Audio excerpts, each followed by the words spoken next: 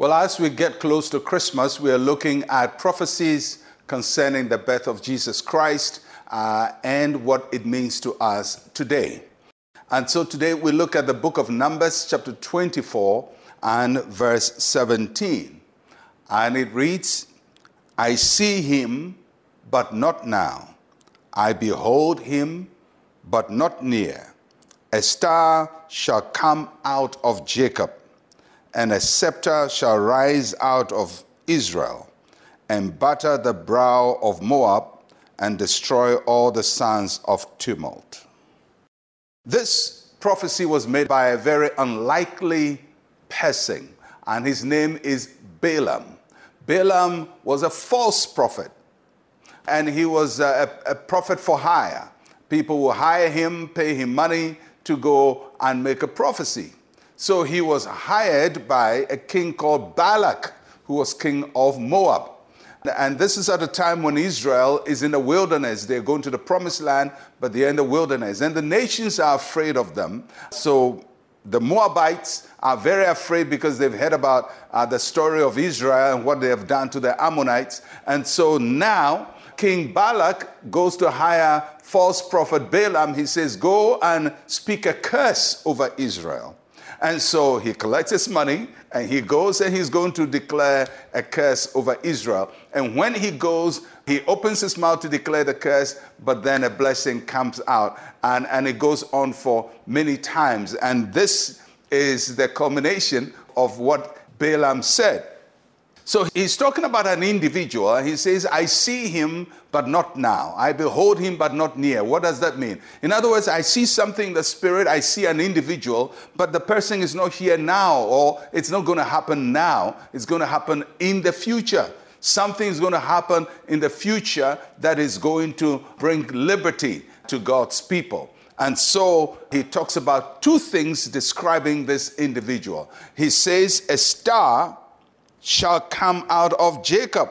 That means that this person will be a star. He would be bright, he would be brilliant, he would be quote and unquote a heavenly person. And so I see a star coming out of Israel. And that is the best description this prophet or false prophet could use to describe Jesus, that he would be a star. Many people believe that the star that pointed the wise men to the birthplace of Jesus was in response to this prophecy. It's not clear whether it's directly in response, but what we can say is that Balaam, even the false prophet, couldn't help himself but speak about the coming Messiah. God has his way of using unusual people to declare his purposes. And so he says, a star will come, a heavenly individual will appear, will shine. In the darkness of our world, he will shine bright. And then the second thing he says about this individual that is coming in the future, he says that a scepter is the rod of rulership. And so this person is not just going to be a star, but this person is going to be a scepter. He's going to have authority. He's going to have rulership. Now, remember, this Balaam is supposed to speak against Israel.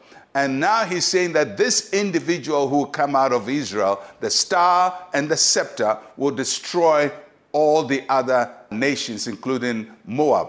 Now, when he says that he will destroy Moab, it doesn't mean physically he will destroy them, but the gods, the idols, the worship of Moab will be destroyed by this star and this scepter that will come out of Israel.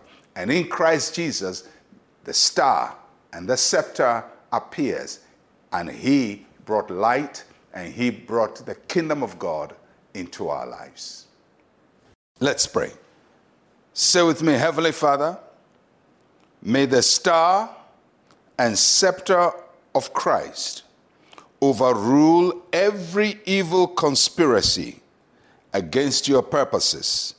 In Jesus' name, amen and amen. Well, I'll catch you again tomorrow. I'm Pastor Mensa, Otabil. Shalom, peace, and life to you.